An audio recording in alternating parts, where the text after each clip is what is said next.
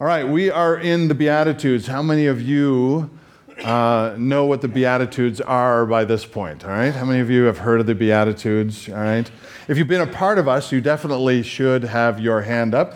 The Beatitudes are really the introduction to Jesus' longest recorded sermon that we have, which is the Sermon on the Mount. Matthew 5, 6, and 7 is the Sermon on the Mount that Jesus gives, and the Beatitudes are his introduction to what he wants to say. These Beatitudes are earth-shattering to the people who are listening. It's nothing that they've been used to before. In fact, it's nothing that they were expecting Jesus to say. They're following Jesus because they hope to be relieved from Rome and the oppression that they have under the Roman government. They're following Jesus because they hope that he's the Messiah they'd always heard about. A conqueror, somebody that would save them, not from their sins, but from their physical challenges.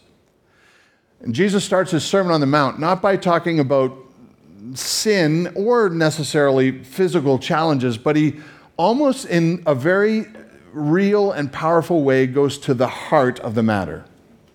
And that is, he talks about our attitudes when we live in this fallen world.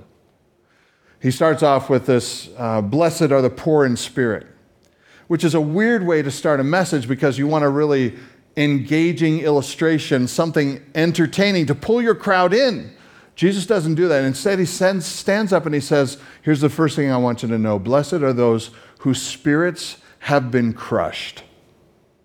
It's almost a downer, and you're thinking to yourself, why in the world would he start there? It's because Jesus, in all of these Beatitudes, he empathizes with our situation. He always starts by saying, I know you live in a world that constantly crushes your spirit. I know you live in a world where you feel like you're almost bankrupt in your character sometimes, and your spirit feels like it's empty and it's void.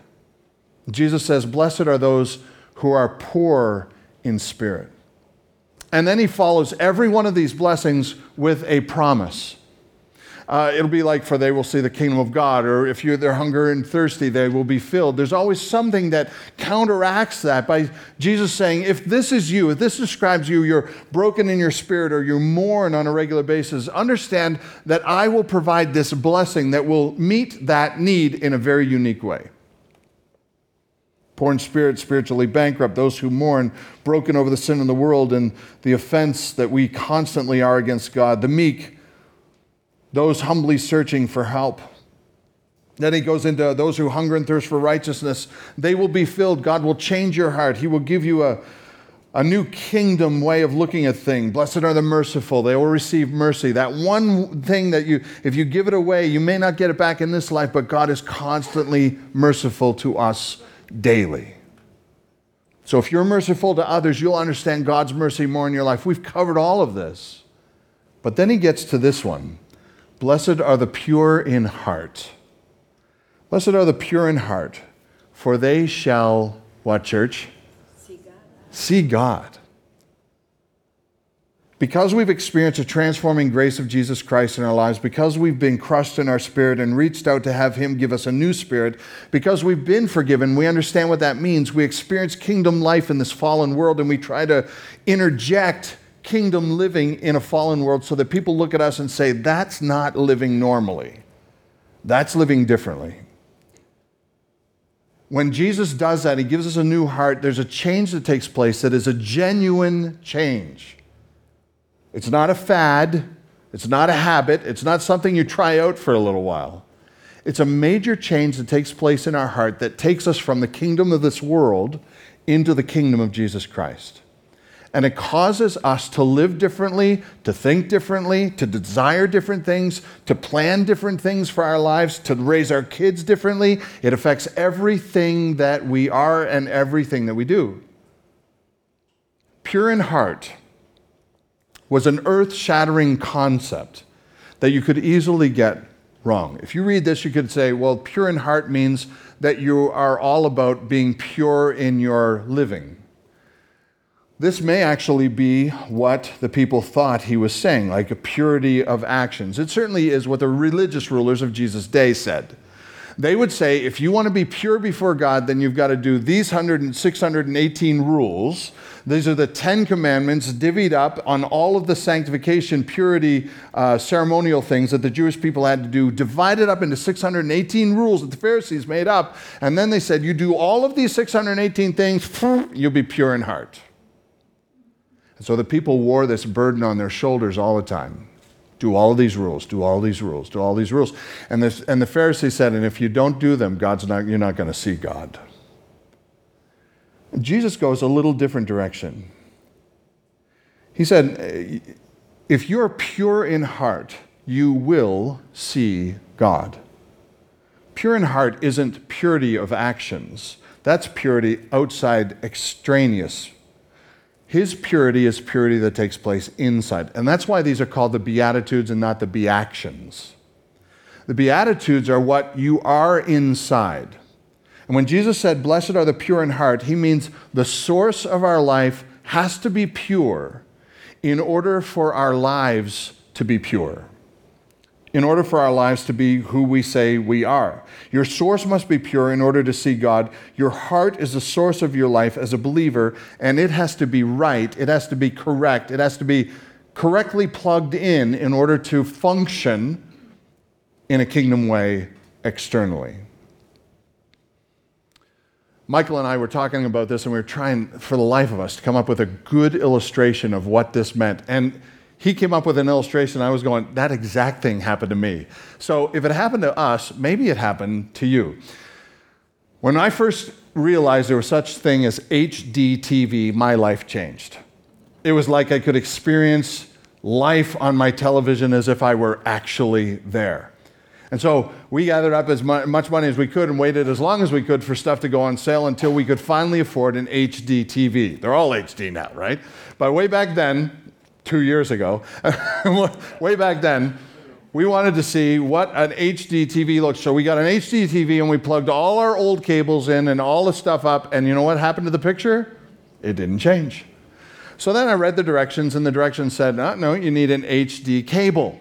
If you don't have an HD cable, you're not going to get the HD picture. So I went out and bought some HD cable, HDMI cables, right? Plugged them all in, and then I looked at my receiver and I'm going, okay, I bought the right cables, I bought the right TV, but my receiver doesn't have any plugins for the HDMI cords. So what do I have to do now? I got to go get a new receiver, one that has HDMI. So I sold my old one, and then I bought a new one, and I plugged them in, and I was looking, and I was thinking, I still can't see the difference. I would flip through the TV, I can't see the difference. You know what I was still missing? Then I found out that I have to contact the cable company to make sure that I get an HD signal to go to my HD receiver to go through the HDMI cord to get to my HD TV. I could have all of the right outputs, but if the source didn't give me the right picture, I was never going to get to see it on my computer, on my television.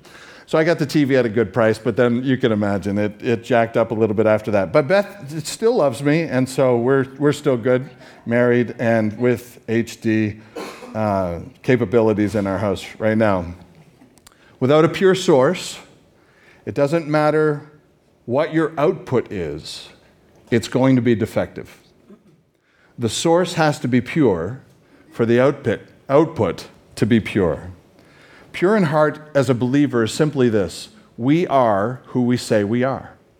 The source of our energy, the source of our actions, the source of our attitudes has to be different than what it used to be. We need a heart change. We need the source of our activity to be a pure source. Otherwise, it doesn't matter how many good things we do, it'll never change the world around us, and it will never last and bear fruit. The source of our changed life as a believer is evident when we allow the Holy Spirit to validate the truth of God through the way I live my life. See, our hearts have a problem. The source of our ideas and our thoughts and our actions and our dreams are all stem from the heart. And our hearts have an initial problem. When I was growing up, my mom would always tell me one thing before we got to the dinner table. Probably same thing that you tell your kids. Before you get to the dinner table, because you don't know where those hands have been or the fingers have been, you say to your children, make sure that you Wash your hands before you come to the dinner table.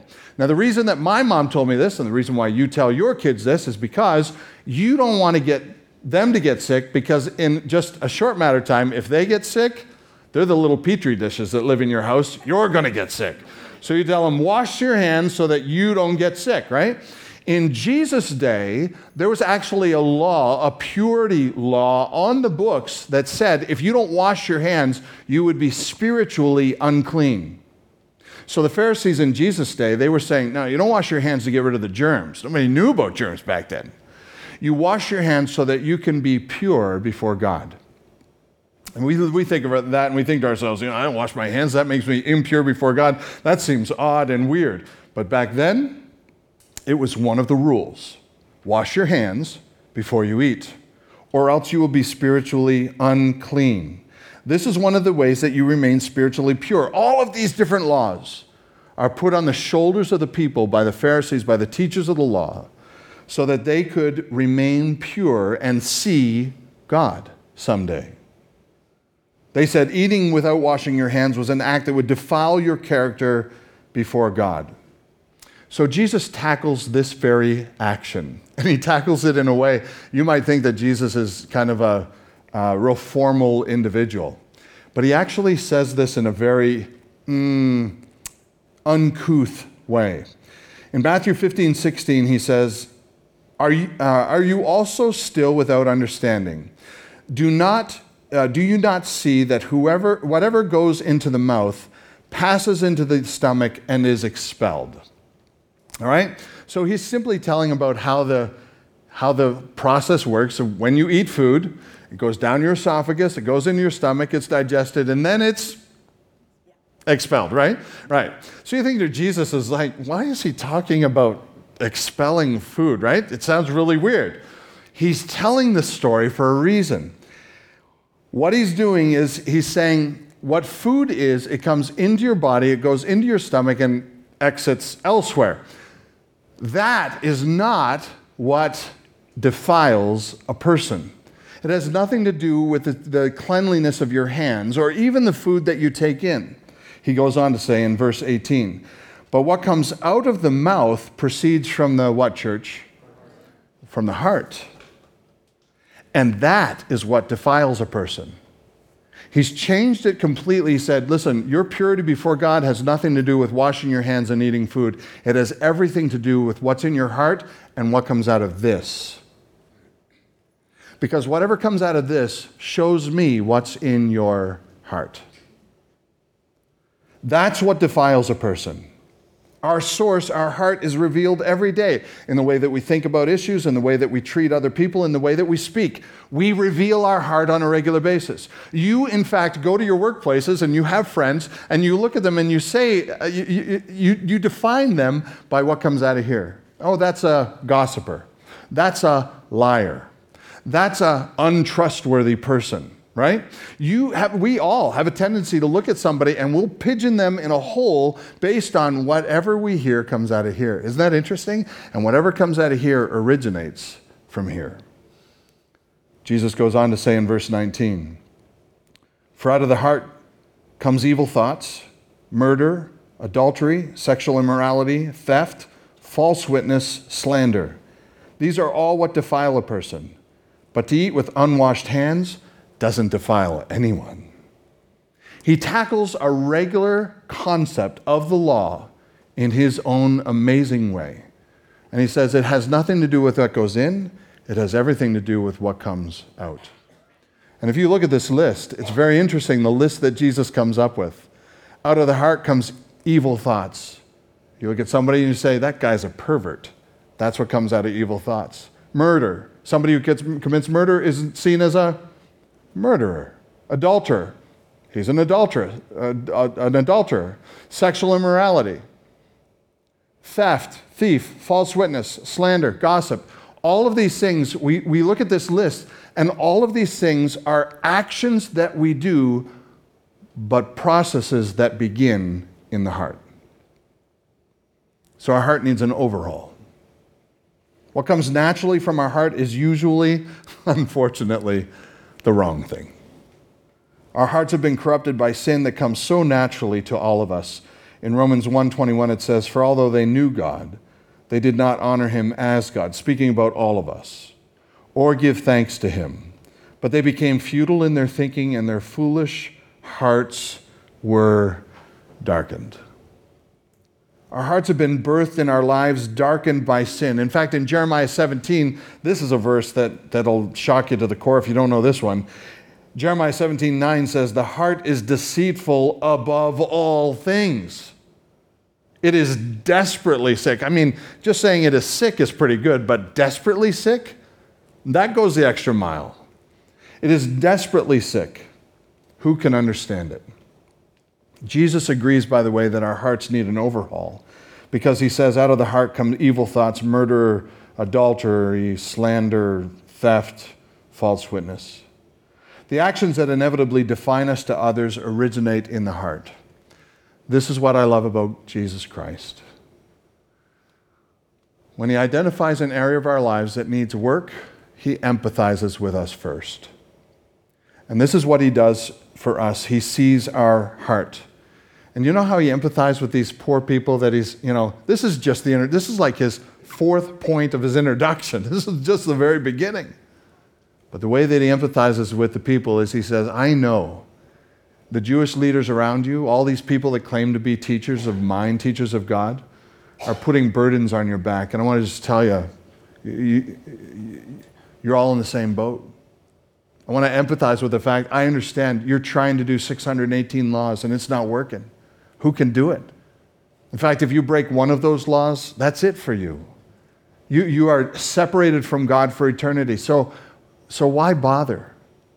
He gets to the point where he empathizes with the people listening to all of this bad information that say, follow the rules, keep up with the rituals, wash your hands. And he says, I hear what you're going through, I understand, but I think you've missed the crucial point. Isaiah 64:6, Jesus would say, we've all become like one who is unclean, and all our righteous deeds are like a polluted garment. No matter how many good deeds you can pull off, it'll never get you to the perfection stage. I'll say that one more time, it's really good.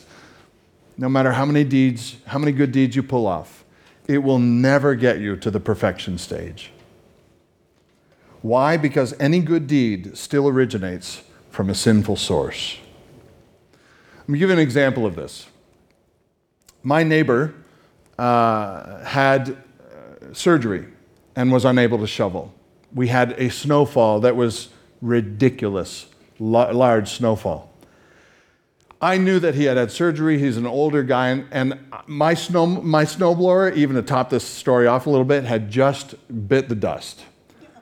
So I got out and I did my driveway and I did my sidewalk so I wouldn't be fined, staying above the law, with a shovel. And I finished. I'm thinking to myself, oh, that was back-breaking work. And then I remembered my neighbor. And I remembered that he had just had surgery. And I thought to myself, I should do my neighbor's driveway. Nobody else is going to do it. I'm the only righteous one on the block. I'll do my neighbor's driveway. So I went over and I shoveled his driveway and I shoveled his walk. And I thought, I'm not even going to tell him I did it. He's going to see, look out the window and see that it's done. And I put my shovel on my shoulder and I stood up and straightened my aching back. And I thought to myself, I am a good person. Look what I did. All my neighbors have done their driveways and they have snow blowers. And they've done all their driveways, but they all know that my poor neighbor had surgery and I'm the only one that went over and did this. I put my thumb in the pie and pulled out a plum and said, what a good thumb. You don't know that old? Oh, yeah. Yeah. And all the good that I had just done to bless my neighbor went right down the proverbial toilet. Because even in my efforts to do something nice for somebody else, I couldn't help but taint it by patting myself on my own prideful back. That's because I have a heart that's just like yours, maybe worse. I can't help but at some points in my life, no matter how many good things I do, pull it out of a sinful heart. And even the good that I do ends up being in some way tainted, in this case, by my own sinful pride. Jesus understands that. And that's why he empathizes with us and he says, I understand. No matter what you do in this life, you're battling this tainted source. And here's what I'm offering you. I am offering you a heart transplant. I'm offering to give you a brand new heart. And I'm offering to do it for you because you need some help externally in order to have this transplant done. You don't have to be perfect. I'll be perfect for you. But interestingly enough, even in the Sermon on the Mount, and to be totally honest with you, Jesus seems to pile on as well. Because there's a verse later on in Matthew 5, verse 48, just 48 verses later, Jesus says this. Here's the deal. You must therefore be what, church? Perfect. And not just perfect like a perfect signal on a TV or perfect compared to Hitler. You don't have to be just perfect compared to the worst person in your life. You must be perfect as your heavenly Father is perfect. Get it? Here's the bar. You have to be up here. So you're probably thinking to yourself, well, wait a second. That sounds like a whole lot of burdens that he's putting on to these people. And to be honest with you, I think that's what he's driving at. He's saying the Pharisees are on the right track. You have to have a perfect source in your chest, a perfect heart, in order to do anything that will please God. Here's the difference. God knows we need help. And Jesus said, all of you need help. I am here to help. I will give you a heart transplant. Give this problem to me and I will change you. I will do it all for you. And the thing I love about God is that he empathizes with us in this situation. He doesn't treat us like our sins deserve. He doesn't wipe us out the first time we disappoint him. Instead, he gives us grace and more grace and more grace. And we could commit the same sin over and over and over and think to ourselves, I can't possibly live up to the expectations that God has on me. And God says, I empathize with you. Give your heart to me. Let me fix it for you. I'll give you a new heart. And together we'll work on keeping it clean. In fact, he says in Ezekiel 36:26, I will give you a new heart, and a new spirit I will put within you, and I will remove the heart of stone from your flesh, and I will give you a heart of flesh, a real, tender, beating heart. And I will put my spirit within you and cause you to walk in my statutes. I love that. I will cause you to walk in my statutes, and I will cause you to be careful to obey all my rules. Do you get that? Jesus is saying, I will do this for you. I will put in and I will give it to you. I will cause you to do all of these things. And he says the same thing for us today. One of my favorite verses in the New Testament is 2 Corinthians 5:17. Therefore, if anyone is in Christ, he is what does the Bible say there? A new creation. Old things have passed away. Behold, the new has come. You know what that's talking about? It's talking about the new heart that God puts within us. It's talking about the heart transplant. This new self created in the holiness of God. And over in Scripture, he says, you can do this. You can walk, he says it, in newness of life. He talks about like old wine into old wineskins. This is where Jesus talks about the wine in the wineskins. He said, no, you need new wine in new wineskins. You need a whole new transplant. Later on, he would say in Ephesians 4:24, he'd say, the new self is created in true righteousness and holiness because it all comes from God. God will do the work to change the source of our actions and our words and our thoughts and our ideas. God will give us a new heart. And if we drop the ball, he promises if we confess our sins, he is faithful and just, and he will what? He will forgive us our sins and cleanse us from all unrighteousness.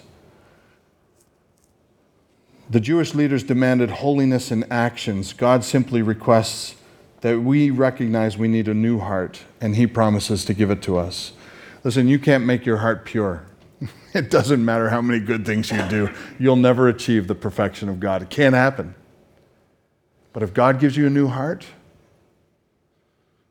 then you begin to beat with his blood, and his eyes are your eyes. His words become your words. His heart becomes your heart. He does a transformation in our heart. Like you watch these things on TV, it's a renovation of an old house and then you sell it for $1 million. It's like, ooh, that's wonderful. Don't you love those shows? You know, they come in and they tear this old thing down and they make it into something beautiful. God doesn't do that. You know what God does? He brings a wrecking ball in. The whole thing's gone, and he builds something from the ground up that wasn't there before. It's completely brand new. God will give you a new heart, a new source, so that your actions can finally please God. Here's how it looks. The source changes things for us. When we love from our old heart, we love based on what we get back usually, right? I'll love you as long as you do something for me. It's like birds of a feather flock together. You know why that is? Is because the things that I do, I hope to get back from somebody else. I speak the same language as them. I love because I hope to get something back. But in God's vernacular, when we get a new heart from him, we love not because we want to get anything back from anybody else. We love because he first loved us. See, it's a different source. We forgive. Why do we forgive? Well, usually we forgive so we can keep peace in the family, right? I'll forgive so that we don't have to fight anymore, all right? Fine, you're forgiven. Fine, let's eat. Whatever it is. In God's economy, we don't forgive so that we can keep peace. We forgive because God forgave us through Jesus Christ. You see, the source completely changes. I love my wife because God loved me. She loves me because God loved her. The source is completely different. We serve, not because we get a sense of satisfaction out of it. You watch the television, they go out to somebody, why are you serving like this? Why are you giving your life to help these orphans? And they say, because it gives me a really good feeling. But for Christians, we don't do it to get the good feeling. That might be a part of it, and we definitely do get a good feeling serving others. But we serve others because God served us first. The source of our actions change. We do what we do because the Spirit drives our hearts to become like God's heart. It's a drive that we can't help from a heart that we didn't have before. So what's the promise? Well, the promise is that we will see God. The bottom line for this one is, if you have God's heart beating in your chest, a new source of energy, of life, of truth, then you will see God, because God doesn't lose anything that belongs to him. If the Spirit is the source of your actions, if the Holy Spirit, if he lives within you, then you belong to God. So how do you know if you have a new heart? Well, the source has to be pure for the actions to be pure. Your outputs are now primarily about pleasing God first, not about pleasing somebody else. That is the residue. But primarily your actions are because it pleases God first. Otherwise, even our good actions before God are as filthy rags, because they're not about pleasing God first. Now God takes care of the actions. He makes them pure, and he takes care of the results. He gives us fruit. If you ask these Jewish people who among them would definitely see God in the next life, I wonder what they would have said. How do you know you're going to heaven? If you asked a Jewish person in Jesus' day, I wonder what they would have said. How do you know that you'll see God? Probably they would have said, because I'm doing all the right things. I'm following the law. All my teachers say I got to follow the law. I got to do all the things that God tells me to do. Love my neighbors, myself, all that stuff. So I'm going to try and do all of that. And then I will see God.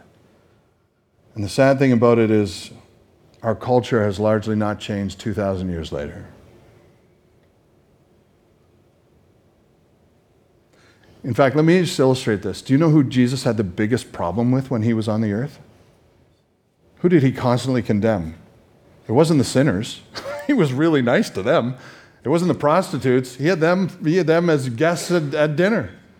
It wasn't the tax collectors. Everybody hated them. He befriended all of them. Who did Jesus really have a problem with? Pharisees and the teachers of the law. Here's one verse, Matthew 23, just one of my favorite. Woe to you, Jesus' own words, scribes and Pharisees, you hypocrites! For you're like whitewashed tombs, which outwardly appear beautiful, but inwardly are full of dead people's bones and all kinds of uncleanness. So you also outwardly appear righteous to others, but within you're full of hypocrisy and lawlessness. These weren't murderers and thieves and liars and gossipers. These were good people. They thought they were good people. People around them thought they were good people. They were following the law the best that they could. And yet Jesus looks at them and says, you're all hypocrites. Why would he do that? Simply because their heart, their source, had never been changed. They were still trying to do all of the good they could from an impure source. They needed God to give them a heart transplant, and they weren't willing to get it. In fact, Jesus even said, when you listen to these guys, when you listen to the Pharisees and the teachers of the law, do what they say to do, but don't do it in the way that they say to do it. Third thing that Jesus does is he recalibrates us. And he does this all the way through Scripture, and we want to do that this morning before we leave. So my question to you is, why is this so important to Jesus? It's so important because Jesus doesn't want us to lose heart. He doesn't want us to live our lives where we're constantly trying to be the kind of people we know God wants us to be, and dropping the ball and laying our guilty heads on our pillows at night and not sleeping because we wonder ourselves, am I really right with God? God is all about genuine relationships with us. That's what in fact, that would be the one main thing that would differentiate Christianity from every other religion on the planet. God is about having an authentic, genuine relationship with us, and he wants us to have an authentic, genuine relationship with him. The great irony here is the righteous around us are not always the ones who see God. The ones who see God are those whose hearts have been changed by God. And that means that we will want to have a genuine relationship with God. If your heart has been changed by God, if you received a transplant in your heart, if you have his heart beating within your chest, you will want to have a genuine relationship with God. And when you don't have it, you will be miserable. Not because God makes you miserable, but because your heart longs for his heart. That's how life in the kingdom is meant to be. Jesus didn't say that we have to be perfect like God is perfect in order to discourage us. He said we have to be perfect like God is perfect so that he could warn us. So that we could humbly give our hearts to him. So that we could reach up and we could say, can you change this heart in me, please? Because I can't do it. I need help. Jesus said this in order for us to understand that trying to perfect our own actions apart from the new source he offers will always lead to discouragement and failure. We need help to be perfected by God. That's why in Ezekiel 36:26, he says, I will give you a new heart, and a new spirit I will put within you. I will remove the heart of stone from your flesh, and I will give you a heart of flesh. This is a promise to Ezekiel, and this is a promise fulfilled in Jesus Christ, even in our day. Jesus came so that he could die on the cross, because if there's only one pure heart that has ever existed on the planet, it was the heart that beat in Jesus Christ. He was fully God and fully man, untainted by sin. He was born with no sin, unlike everyone in this room and everyone listening. Jesus was the only one born without sin. He was the only one that could sacrifice his blood so that perfect blood would cover our sins, and we could have his blood flow through a new heart in us. His blood flows through every heart of every believer, and the pure in heart will see God. So if you don't know Christ as your Savior, and you're trying to develop a heart that will please God someday or impress him someday when you see him, it'll never work. In fact, I would join with Jesus and say, just give up. You can't do it. Don't try that route. It's an endless route of constant disappointment and failure. You'll never be impress God enough, and you'll never impress yourself enough. Instead, number 2, I would say give your life to Jesus Christ. Let him give you a new heart, and learn what it means to have that heart bring about all new actions and new ways of living, because you're about pleasing him first. But one final word of warning. God will finish the work that he begins in us. If God has given you a new heart, he's put a new heart in your life, in your chest, he'll finish the work that he's begun. One of my favorite verses in Philippians is Philippians 1:6. I am sure of this, that he who began a good work in you will bring it to completion at the day of Jesus Christ. That will happen. If you have given your life to Jesus Christ, you will see God. Guaranteed. Jesus says it, promised in the New Testament, it will be completed. But, and here's a big warning. My usability on this side of heaven, in this world, can be profoundly affected by how I protect and develop this new heart. Say that one more time. My usability this side of heaven, in this world, can be profoundly affected by how I protect and allow God to develop my heart. I can help how God wants to change my heart. I can help the process. I can allow him to do what he needs to do. In 2 Corinthians 3:18, it says, we all with unveiled face, that's the new heart, the new life in Jesus, beholding the glory of God, are being transformed. I like that. It's a constant thing. You've been transformed, but you're also being transformed. It's an ongoing process into the same image from one degree of glory to another. Do you know what the image is that it's talking about here? You're turning into Jesus. You're being transformed into the image of Jesus Christ. And it happens on a daily basis. For this comes from the Lord, who is Spirit. He's doing a work to make sure your heart continues to beat and be healthy like it should be. Your new heart is constantly in the renewal process. And we are encouraged on a daily basis to give every part of our lives to Jesus so that he can continue the process of making us more like him. And all of us are on different levels. Like you might be, at this stage and somebody else might be at this stage and I'm at this stage. But we're all growing into the same image of Jesus Christ. We're all looking more like him on a daily basis. We forgive from our heart. Matthew 18:35. We sing and make melody in our heart. Now with this new heart, you should look this up. It's really a wonderful activity. Go and press in heart in your computer program that has the Bible on it, and you'll be amazed to see how many things now come out of our hearts. We sing and make melody in our heart. Ephesians 5:19. We serve our bosses from our hearts, Ephesians 6:5. We give our money to the Lord cheerfully from our hearts. Yeah, everything originates from our heart. It's a brand new heart.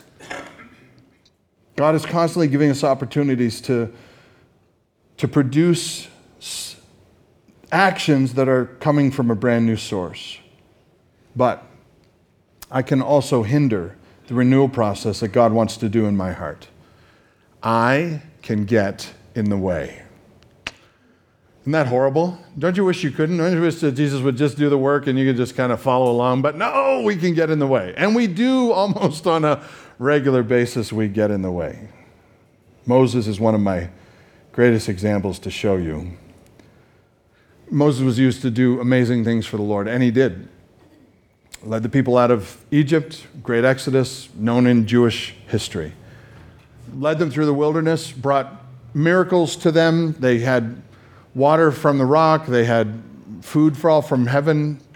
So many miracles. Their feet, their shoes never wore out. God protected them in battles, people trying to destroy them, and God protected them along the way. And over, he shows them his miracles. He's taken them to the promised land, his land that he had promised them. And Moses had the opportunity to be the guy that takes them all the way to the promised land, and he should have. But he didn't. You remember the story why he didn't? One day the people were very thirsty. They had seen miracles from God numerous times. In fact, they had seen this exact miracle once before, where Moses took his staff, he hit a rock, and water flowed out of the rock. Like breaking open a dam. Moses in the wilderness and the people are grumbling and complaining. They did that a lot.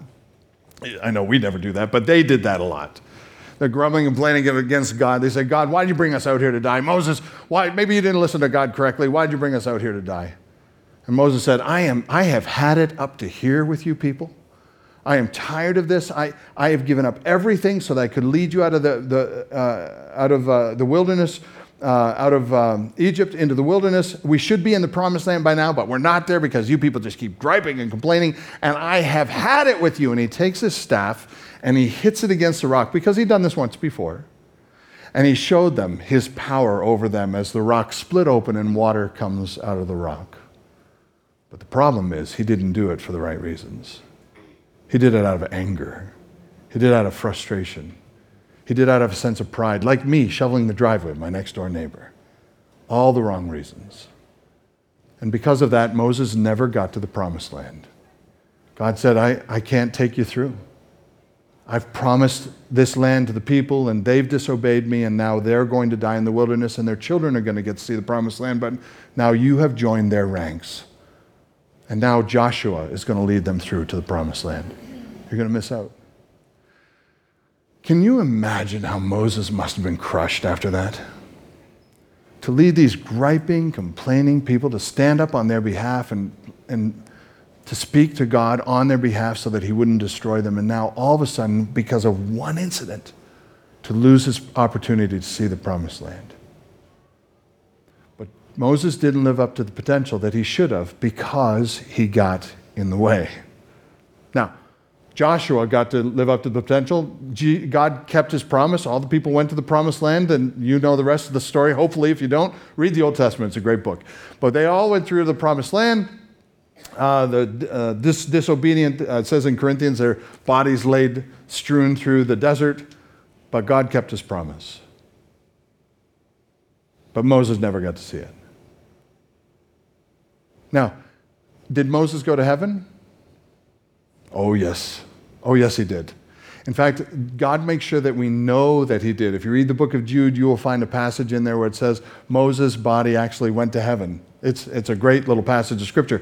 But God wants us to know, no. Moses made it to heaven. That's not the point. The point is, if you want to live up to your potential on this side of heaven, if you want to live up to your potential as a kingdom citizen in this fallen world, if you want to see what God can do through a life that is surrendered to him when he gives you a brand new heart in a dark, dark world that is full of a bunch of other darkened hearts, if you want to see what it means to shine as a light in the dark or be used as salt in a tasteless world, you can see that, but you can help or hinder that process. You can help it by living constantly according to what God would want you to do. WWJD. What would Jesus do? Your eyes become like his eyes. You see people differently. Your hands become like his hands. You serve people with a different spirit. Your heart becomes like his heart. You love people not because you get something back, but because God loves people, and by golly, if God loves them, you're going to love them too.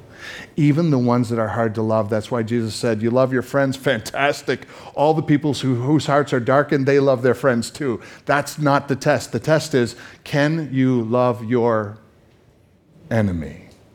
That's a test, because when Jesus died on the cross, his enemies stuck nails in his hands, and Jesus said, Father, forgive them, they don't know what they do. And they killed him. I wish I could have sat down with Moses and encouraged him on that day before he struck that rock with this verse in the book of James. James 4:7 says, submit yourselves therefore to God. Resist the devil, and he will flee from you. Draw near to God, and he will draw near to you. Do you think this is ironic that this next phrase is in here? Cleanse your hands, you sinners, and purify your hearts, you double-minded. Moses missed out on what was his full potential, but you don't have to. You can be used by God in amazing ways, and it's amazing when it happens.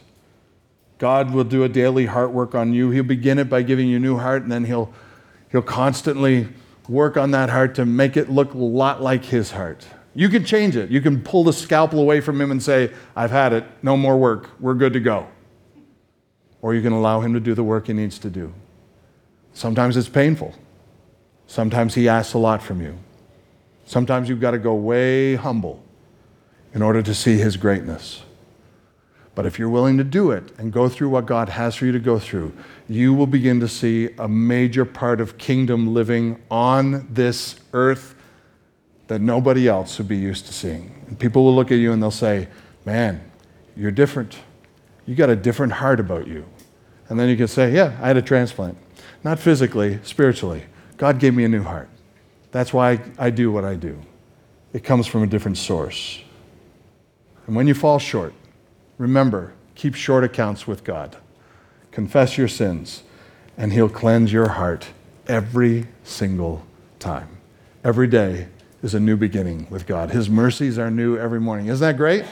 So if you're here this morning, you're thinking to yourself, Craig, I've damaged my heart beyond belief. No worries. No worries. God can do amazing work in your heart. He can renew it even today. And if you've never given your life to Jesus Christ, that would be the place to start. You need a new heart. And then you need his work constantly to make you look more and more like him. Let's pray. So, Father, this is a hard passage to preach because it requires a lot of humility on our part to receive something like this, because we kind of think we're good enough in a lot of different areas, and you keep saying to us, no, you need work in every area. So we admit that. We need work in every area. Help us to love like you love. Help us to forgive like you forgive. Help us to bless people like you bless us. Help us to serve people like you have served us. Help us to take every cue of our lives from your heart, because that's the heart that's been put into us when we know you as our Savior. Make us more like you on a daily basis. Blessed are the pure in heart. We know we will see you someday.